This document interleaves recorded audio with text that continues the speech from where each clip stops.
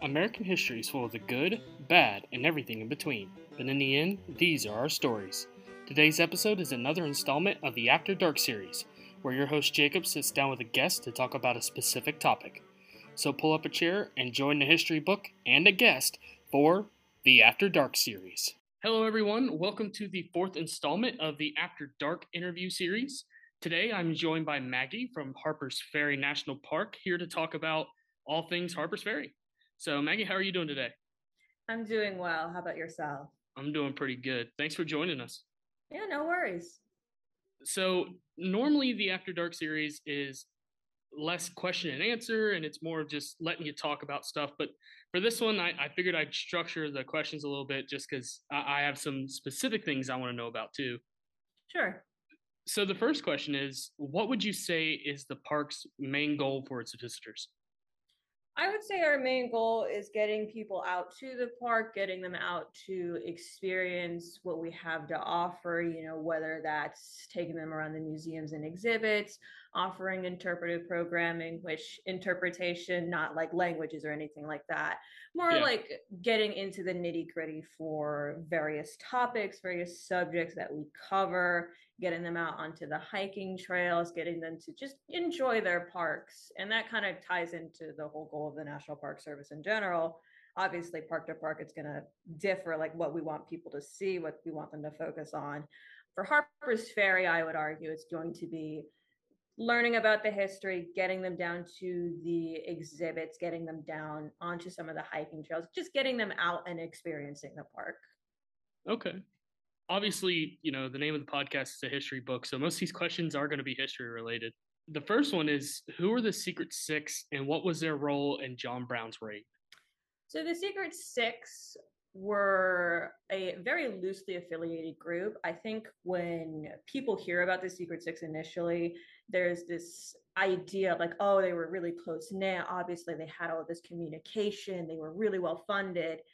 Not necessarily. The Secret Six, their names were Jarrett Smith, Thomas Wentworth Higginson, you have Theodore Parker, Samuel Howe, you have Franklin Sanborn, and George Stearns. Out of those six men, only Stearns and Sanborn were the actual wealthy people in that group. The others were just influential individuals. You have ministers, doctors, people who were well connected within their respective communities. All six men, however, did share this desire, this goal, very pro abolitionist, this desire to see slavery as an institution removed from the United States in general. And through meeting John Brown, they agreed to provide funding for John Brown's raid. They didn't really necessarily know the nitty gritty details of it, but they sympathized. They understood what Brown's message was. They had known about John Brown for a little while. Obviously, Stearns and Sanborn were a little bit more affiliated with Brown, but they agreed to fund his overall plan, overall idea, whatever it would have looked like to them, to attempt to abolish the institution of slavery, to send a message, if you will. Mm-hmm. I've read that there's a lot of connection between John Brown and Frederick Douglass as well. Yeah, so Frederick Douglass and Brown definitely moved in similar circles. Brown and Douglass had spoken to each other on several occasions. When Brown was campaigning, moving around after the events in Kansas in 1856, he was moving across the Midwest, moving across the North, going through these abolitionist circles, trying to procure funding, trying to procure like minded individuals who believed in his message, believed in his cause, believed what he wanted to do for the nation. Mm-hmm. And Douglass was in some of those circles, and Brown himself spoke with Douglass in an attempt to recruit him for the raid that would occur in Harpers Ferry in 1859. And the interaction is pretty well known. It's pretty famous for multiple reasons. The two main reasons are going to be Frederick Douglass's right-hand man, who is a man by the name of Shields Green, ends up listening to John Brown, listening to his plight, his message. And Shields Green agrees to go with John Brown and is one of the raiders in Harpers Ferry. Mm. Douglass, on the other hand, delivers kind of a warning to Brown. Obviously, he understands that he can't necessarily stop what Brown is intending to do, but he essentially equates Harper's Ferry to a steel trap that if Brown goes through with his plan, he's not going to get out of. So, why does John Brown choose Harper's Ferry, and what goes down when he arrives? There's a lot of reasons why he chooses Harper's Ferry.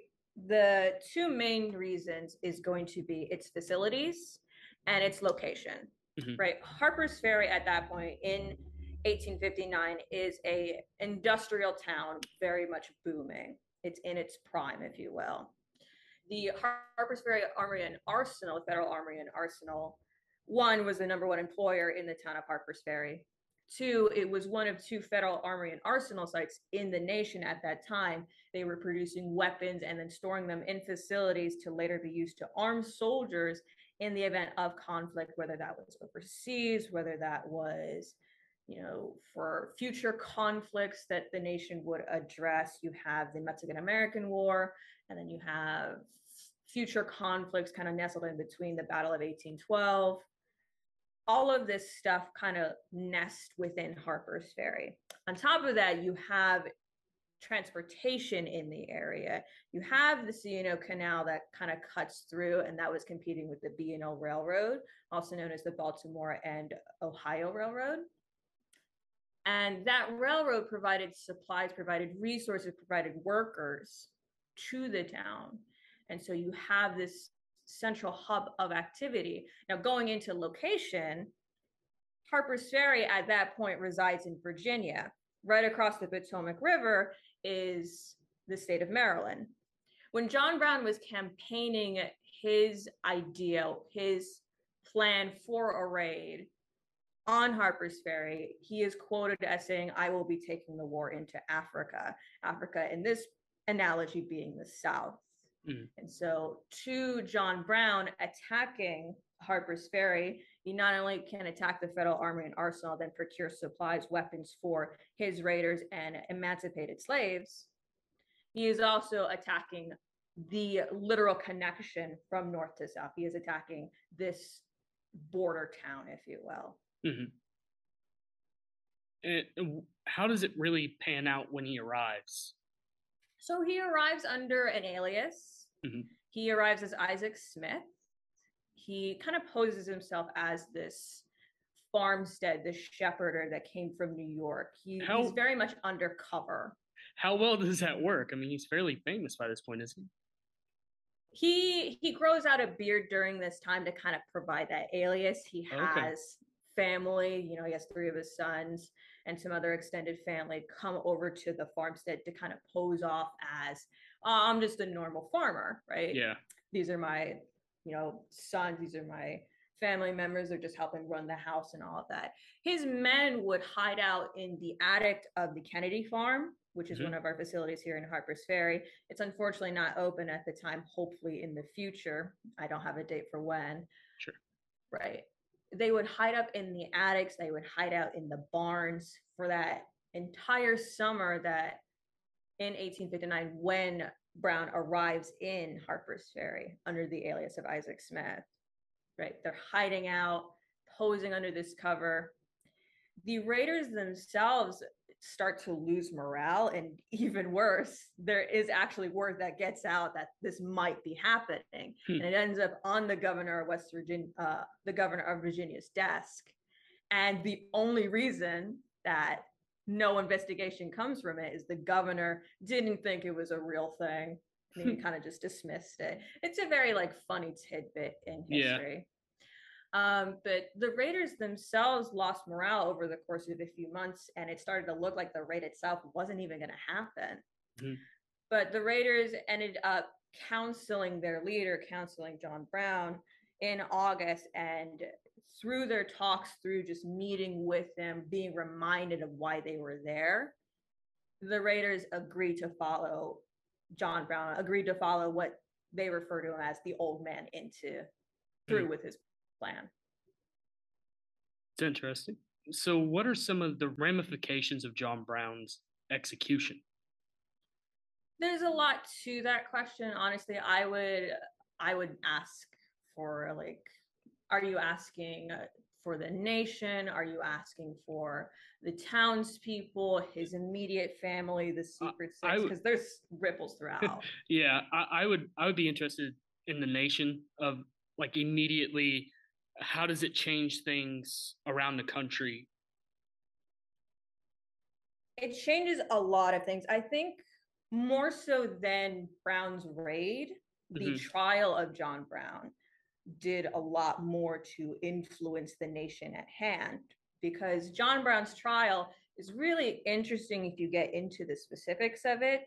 John Brown and 7 of his men were captured at the end of John Brown's raid. They were taken to nearby Charlestown, which is about a 10-minute drive from us today. Yeah. They're put in the prison cells. Less than a week later, they're taken to trial, but they're tried against the state of Virginia, despite attacking a federal facility.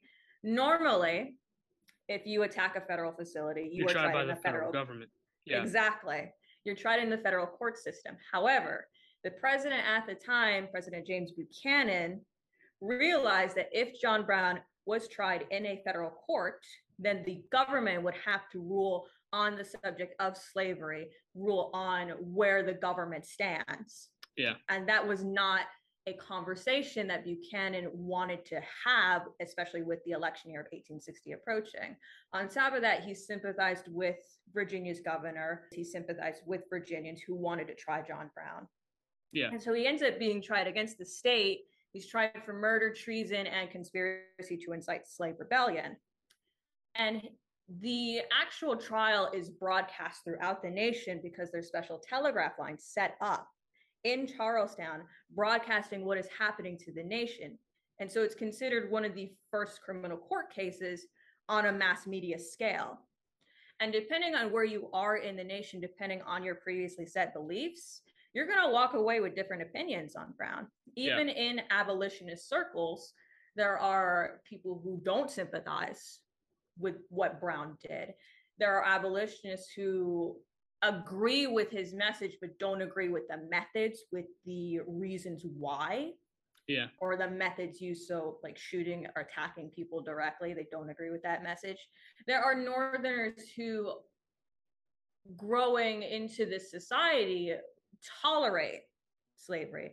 They don't think it has a place in the North, but they will tolerate the institution. Versus in the South, even in Virginia, it's pretty split depending on where you are.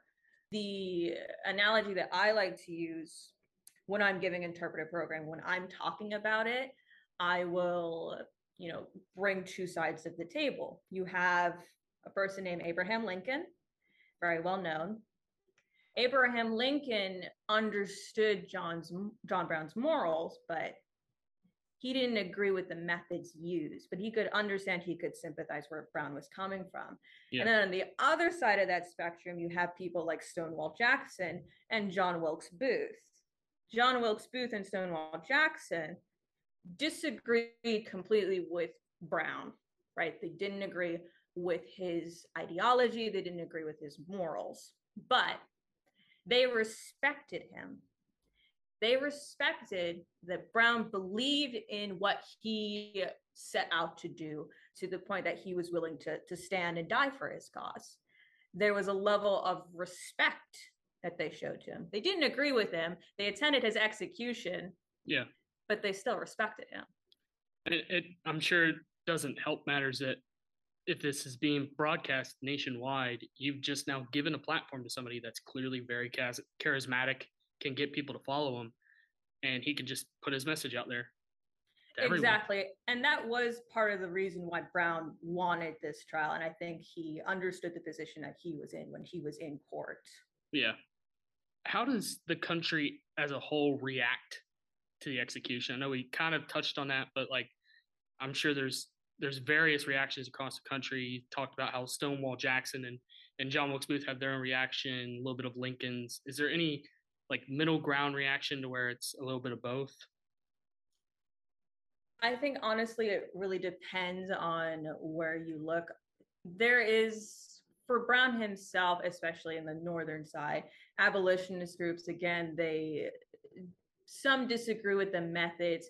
In terms of the Secret Six, like going back to them, they didn't know he was going to attack Harper's Ferry. They didn't know the extent of what he had planned, right? Out of fear of persecution, some of them flee over to Canada because they don't know what the initial reaction is going to be when the world finds out, oh hi, by the way, we funded that. Yeah. You have that initial reaction. You have as well, just in the nation as a whole, the subject of slavery as an institution is brought to the forefront of the conversation. Ironically, not what President James Buchanan wanted, but ended up happening for the election year of 1860. Yeah. It's not his intention. It ends up just being what plays out. Historian-wise, people will debate how much influence Brown's actions had on that. They will debate how much John Brown's actions affected, what led up to Civil War. You have some historians that state, Brown's actions essentially brought the war to occur 20 years before it would have even happened, historically wise. All encompassing, all echoing, I would say. And depending on where you are, and even going into slavery itself as the institution, right? The number one import-export for Virginia at that point are slaves. Yeah. So Brown is not only challenging an institution, he is challenging an economic factor. It's challenging a way of life. And so that's adding to what the nation is going to have to reconcile with. Yeah. So my next question is, with sort of that cloud that hangs over after his raid and the connotations over Harper's Ferry, how does the town regroup from it?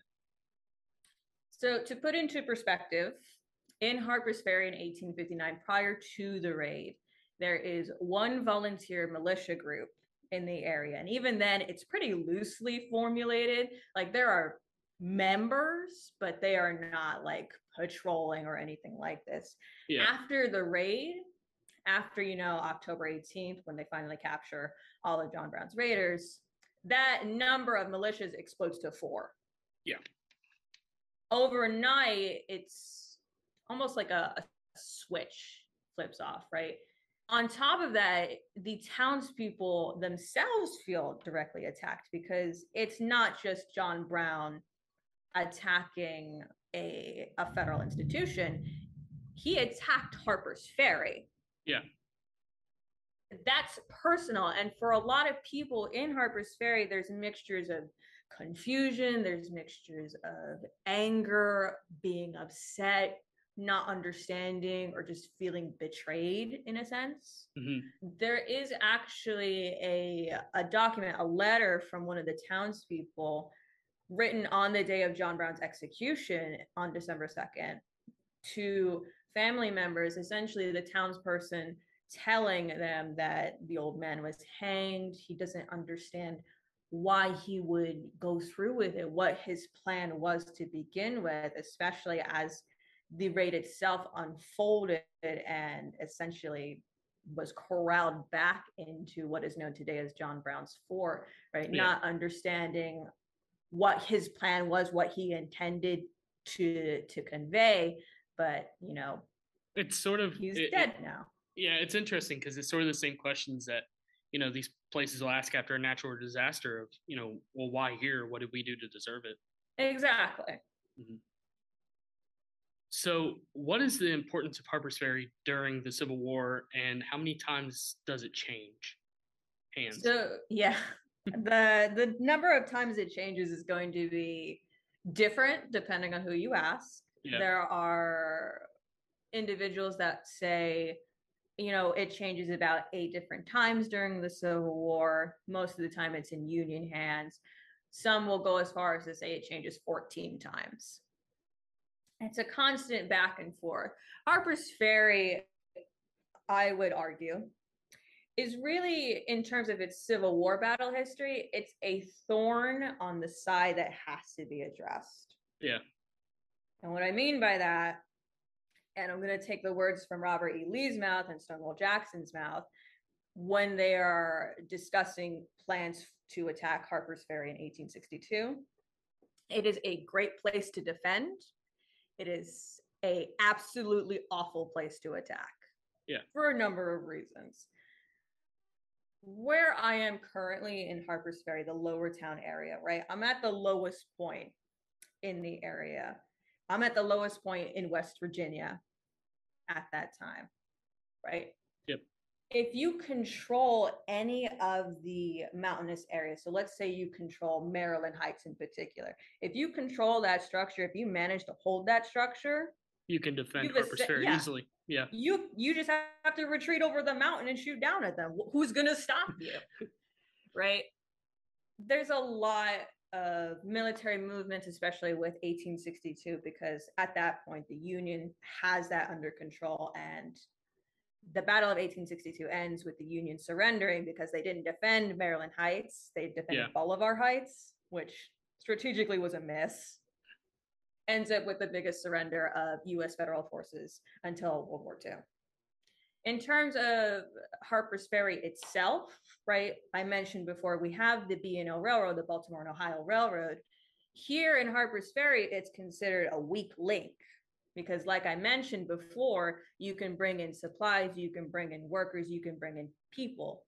That railroad connects all the way to Baltimore, connects all the way to D.C., the capital, connects all the way out to the Midwest towards Ohio.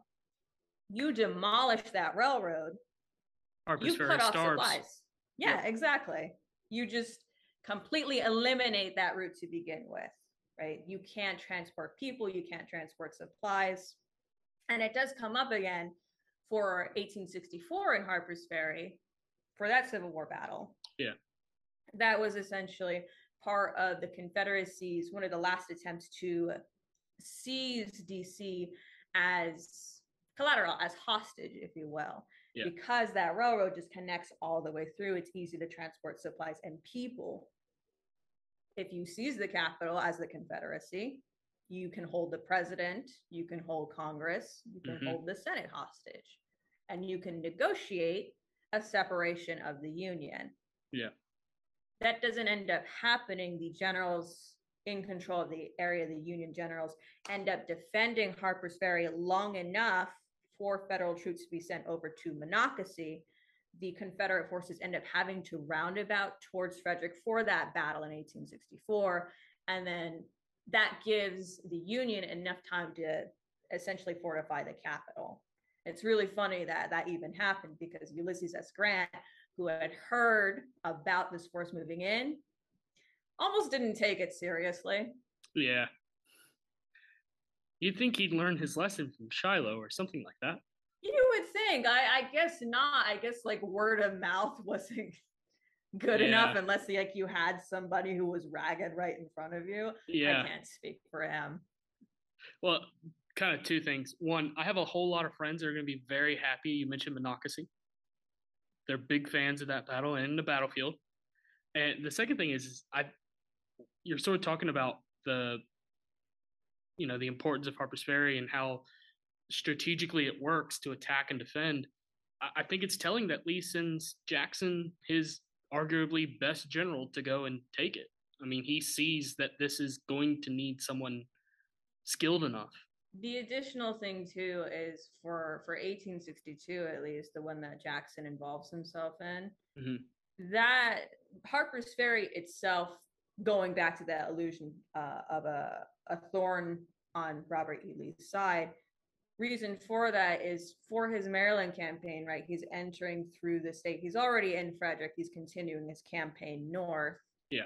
If things don't turn out well, if he needs a retreat route, he's going to have to go back the way he came.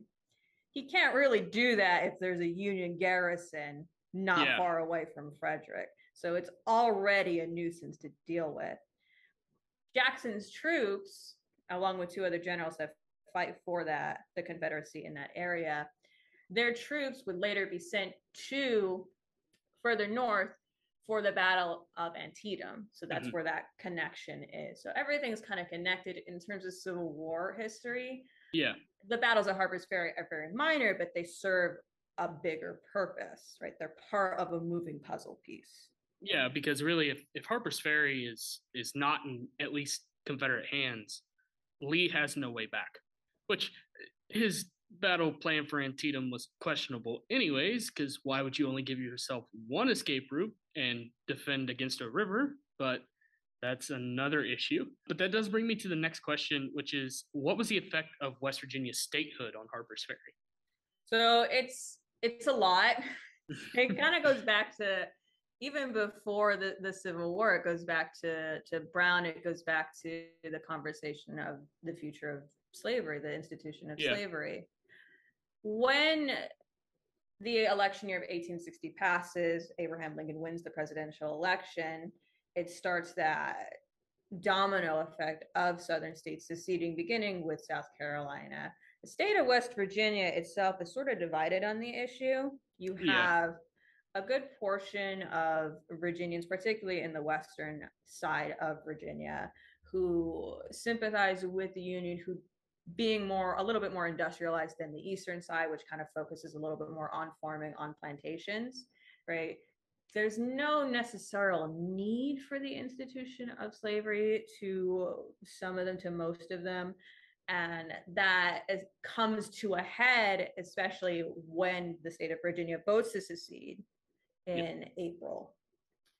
And what ends up happening after the state of Virginia secedes and joins the Confederacy, a group of pro-Union Virginians petitions asking to form their own government. They get that government formed, and then they ask to apply for statehood.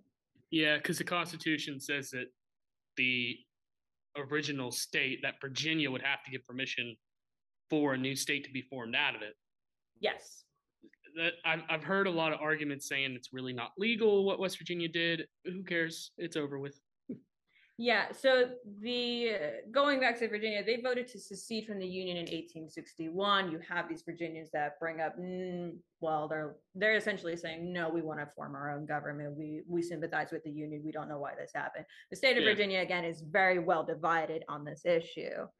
And they petitioned for statehood. It's not until 1863 that they are recognized as their own state in the Union.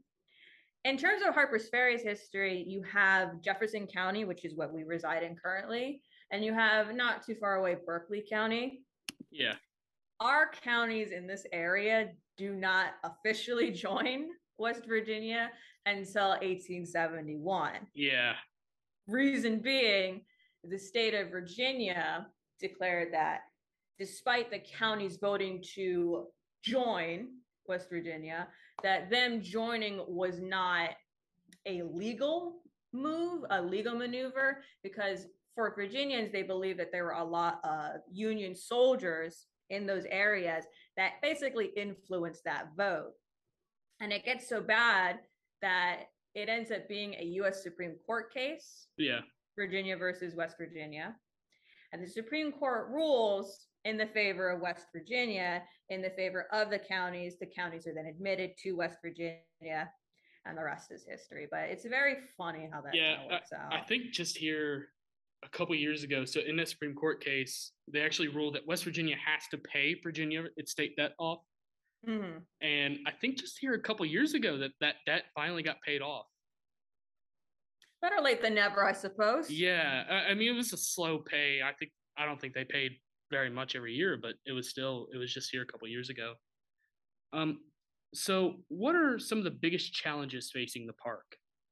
I would say there is one major challenge to the park in particular, and it's going to be just our visitor services, and especially getting people out to the park. Now, I've been working here for a couple of months, and I've worked at a lot of other national parks, right? I've worked a lot in New Mexico. I've worked a lot in the wilderness. So, for example, I worked at Pius Caldera. I've worked at the Gila Cliff Dwellings National Monument, which really is in the middle of nowhere. It's literally at the end of the road. I've worked at Haleakala National Park on Maui, which is split into 2 different locations. I've lived in Yellowstone. I've lived in the Grand Canyon. I've basically been around a lot. When I say that Harpers Ferry is very confusing to visit, Yeah. I mean that quite literally. I've experienced the confusion. Yes. So the number one thing that challenges us, right, is just like getting people to the park, and more importantly, having them know where they can go, or like where they need to park, what they can see and do, what services are available to them. Basically, over the next few months, over the next few years, and of course now, we're working our best to address that, trying to communicate directly. Oh, this is where you can park. You can park in these areas. This is the lower town area. You can drive down over there, but parking is very limited. You can park over at the train station as long as you are not in an Amtrak passenger space, right? You can do that because that is a parking lot that we operate, that we own. Also got to make sure you're not parking in any merchant areas. It's been a constant struggle. It's been a constant challenge moving forward, but we are working to address that 100%. Absolutely. Yeah. So my last question is, and I think we have about 6.5 minutes left. What would you say to someone considering coming to visit the park? So there's a lot for everything here in Harpers Ferry. There's no real limit as to what you can see and do here, right? If you're a hiker, we have a ton of trails that you can go out and explore. The Appalachian Trail itself actually carves through the park, carves through the town of Harpers Ferry. So if you want to say, oh, I hiked the Appalachian Trail from Maryland to West Virginia, you can literally say that. It's just a 5-minute walk, right? They don't need to know that. Your friends don't need to know that, but you can kind of like humble brag that as much as you will.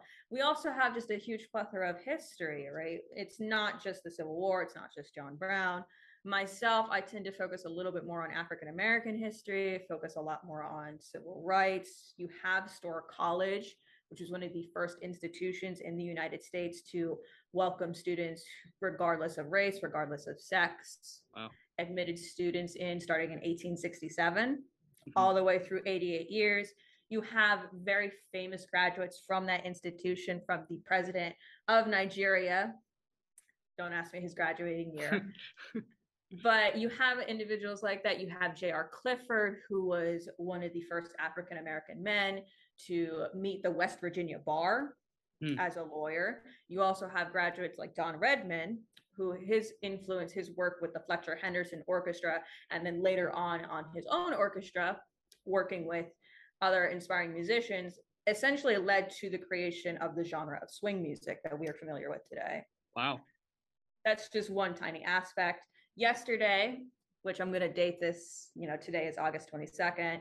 Yesterday, August 21st, we had NAACP members meet over on the Murphy Chambers Farm doing a pilgrimage in the steps of the Niagara movement, which met over here in 1906. On their anniversary, walking on John Brown's fort in remembrance of what they stood for. The Niagara movement then later becoming what we know today as the NAACP. Yeah. Wow. So there's just a lot of history here. There's a lot to see and do out over here. Even if it's just going to the point where you can see 3 states, 2 rivers, 1 park, that in itself is a very memorable experience. Yeah. Well, that is all I have for us. Thank you very much for joining us, and we look forward to seeing what comes up next for you guys. Sounds good. It was great talking to you. You too.